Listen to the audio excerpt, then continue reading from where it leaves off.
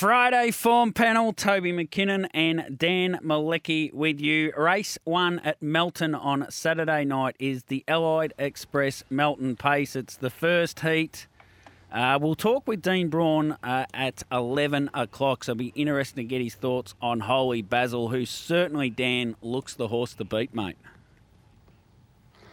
Yeah, he's definitely a strong chance. Gee, there's a few tough races on Saturday night. Holy Basil's a clear favourite, Toby, $2.60 at the moment. I don't know if that's unders. Look, he's going well enough to be a key chance. So I've come up with Where's Seggy, thinking that he might have actually been slightly better odds than what he is, but he's going terrific, Where's Seggy. So he's my tip in the first, the 11, but Holy Basil, Rock and Roll Waller's another one that you can identify as good value at the moment at $13. He's Ollie, another one. Lip Reader caught the eye again last week, but with such a big field, he's going to get a long way back, you would think. He is capable of making a mid-race move, though, but look, I'm sticking with the Where's Seggy. Horse has been going terrific, and I thought he was worth a couple of dollars each way, so 11 on top of 9, 6, 13. There are a few other chances as well. I'm not sure if I've really nailed this race because there's a number of horses that I would have liked to have got into my top 4, but it's a good race to start the 9.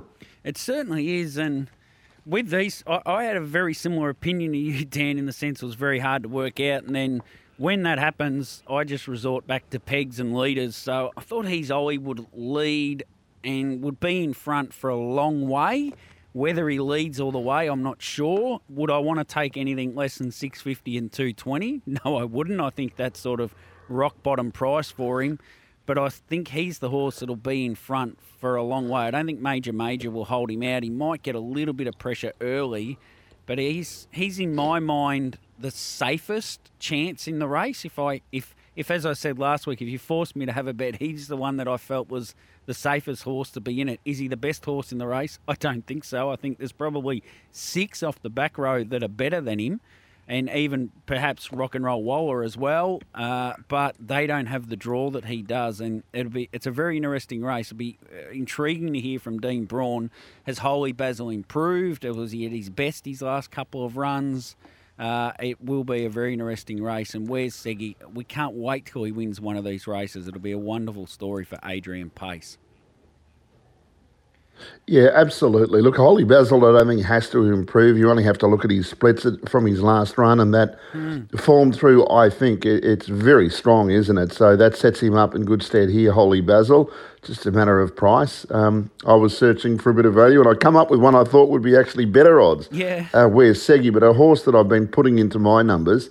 Rock and Roll Waller, not dissimilar. He's Ollie's the horse that's really stepped up. He's only reasonably lightly raced, but I think he's going places. Ghost of Time could make it interesting early. He is first up, but he's got good gate speed. And depending on how hard he might have to work or what speed's generated in that first half of the race, a horse like Key and Kamikaze will be fitter. If he can get off the pegs, what did you say, likes to go around them. Sheffield Sparky wasn't that bad last week, and even Lip Reader. He's a pretty handy horse, and I think he's going well enough. He just needs to get the right race shape to be able to win one. He certainly does. Race 2, the High Gain Melton Pace. This is the second heat, and I don't know if it really got much easier, Dan. Talk Time is an intriguing runner in the race because you first look at the form and you think, oh, it's not that great, but when you go back through it, 5th in an Oaks heat, 4th, 5th and 10th through a Breeders' Crown series, and 2nd, 3rd and 8th through a Vic Bred series. So you come out of that top level running sort of placings in midfield into a race like this, you draw the pole and you're trained by Emma Stewart. It's very hard to go past, but it's sort of hard to tip at the same time. What did you settle on in race 2? Yeah, absolutely. Well, I suppose you could compare a Talk Time with a Non-Pareil. They're horses that have come through similar race series. I don't think there's been a lot between them, so Non-Pareil certainly looks like she's far better value compared to a Talk Time. But the draw is the difference, perhaps. Well, it clearly is the difference with the two of them, one on the front, one on the back row. But I was a bit like you. I wasn't confident enough to tip Talk Time prefer to see her at this level. I'm sure she can shape up, but being first up at a metropolitan level, I think you can count these as metropolitan races, can't you? As in probably our old MO type races. So they're very hard to win first up. So I've looked outside of Talk Time. I think the chance is going well enough, and it's certainly value enough at the $12. So I've got him on top. Respect for I'm the Captain as well. It comes down with a different form line. There's a couple of runners that Amanda Turnbull or the Turnbull stable has sent down, and he looks well placed. I am the Captain here. And our Uncle Jim, I know he's drawn badly, but I still think he's got a place chance. I think he's been going well enough. So I've got Talk Time in my mix, but I've put the 12 on top, the Chancer. I think at $12 he represents, well, obviously a bit of value there, but he's going well enough. 9, Non-Pareil. 11, I Am the Captain. And 1, Talk Time. Chance, perhaps a place chance for our Uncle Jim, but there's a few others that fit that category as well. Again, another race I don't feel confident that I've worked out, but I'm happy enough at least with the price, and I think the Chancer at $12 is worth a ticket each way, 12, 9, 11 and 1. I was actually hoping you'd be really confident, Dan, and then I could just say, well, I'm just going to follow your tips because I have zero confidence in this race. It's so tricky. Maybe Magic Mike is also a chance getting the run behind Talk Time. If it holds up the front and Magic Mike's on his back at 14 and 280, he could run a place. And I wouldn't be. It'd be interesting to see if Non-Pareil then drops to 3 back to pegs and whether this becomes pegs dominated, but it's only $8 and $2.40, so you wouldn't want to sort of risk a 3 pegs runner at those odds. So, Sweet Passion, there's a lot of good form off that second row, so you end up weighing up the better class horses versus barrier draws, but the extra question mark here is Talk Time is first up. I just cognizant of what happened during the week with a couple of their horses first up, Emma Stewart, that just they hadn't trialled really well, so there's a bit of a query around them, like Bay of Biscay, but I don't know if you saw some of those runs at Bendigo, but they were absolutely outstanding, the Emma Stewart horses. So if you factor all that in, again, I'm sort of arguing against myself whether Talk Time can win or not. It'll be a very interesting race and looking forward to the final on Saturday week. I assume that final is. I didn't check into that, but I'll make that assumption. Race 3, 75 years of night trotting in Victoria. Oh, that's an interesting name of a race. I wasn't aware of that. I probably should have done something about it this week. The Winter Trotters Cup first heat, and I think it's easy to get a bit of confidence in this race. We've seen a lot of these horses going around pretty regularly over the past 6 months, and or at least over the last few weeks, Dan. And Love Gun was ultra impressive last week at Ballarat, mate. Was indeed, and that was first up as well. It was scratched the week before, so I think we just had a little bit of query of where he was at, but he's returned in fine style. Dominant favourite this time. I think there's a bit more depth here, though. Kai Valley Piero, I think, is going particularly well. His run last start was excellent. He looked like he was going to be in the mix for the lead, and then he broke, and he was charging up the finish. So I've identified him pretty quickly as a horse that's ready to win. So I've got Kai Valley Piero on top from Love Gun. Love Gun very hard to beat on that performance last week with improvement to come out of it.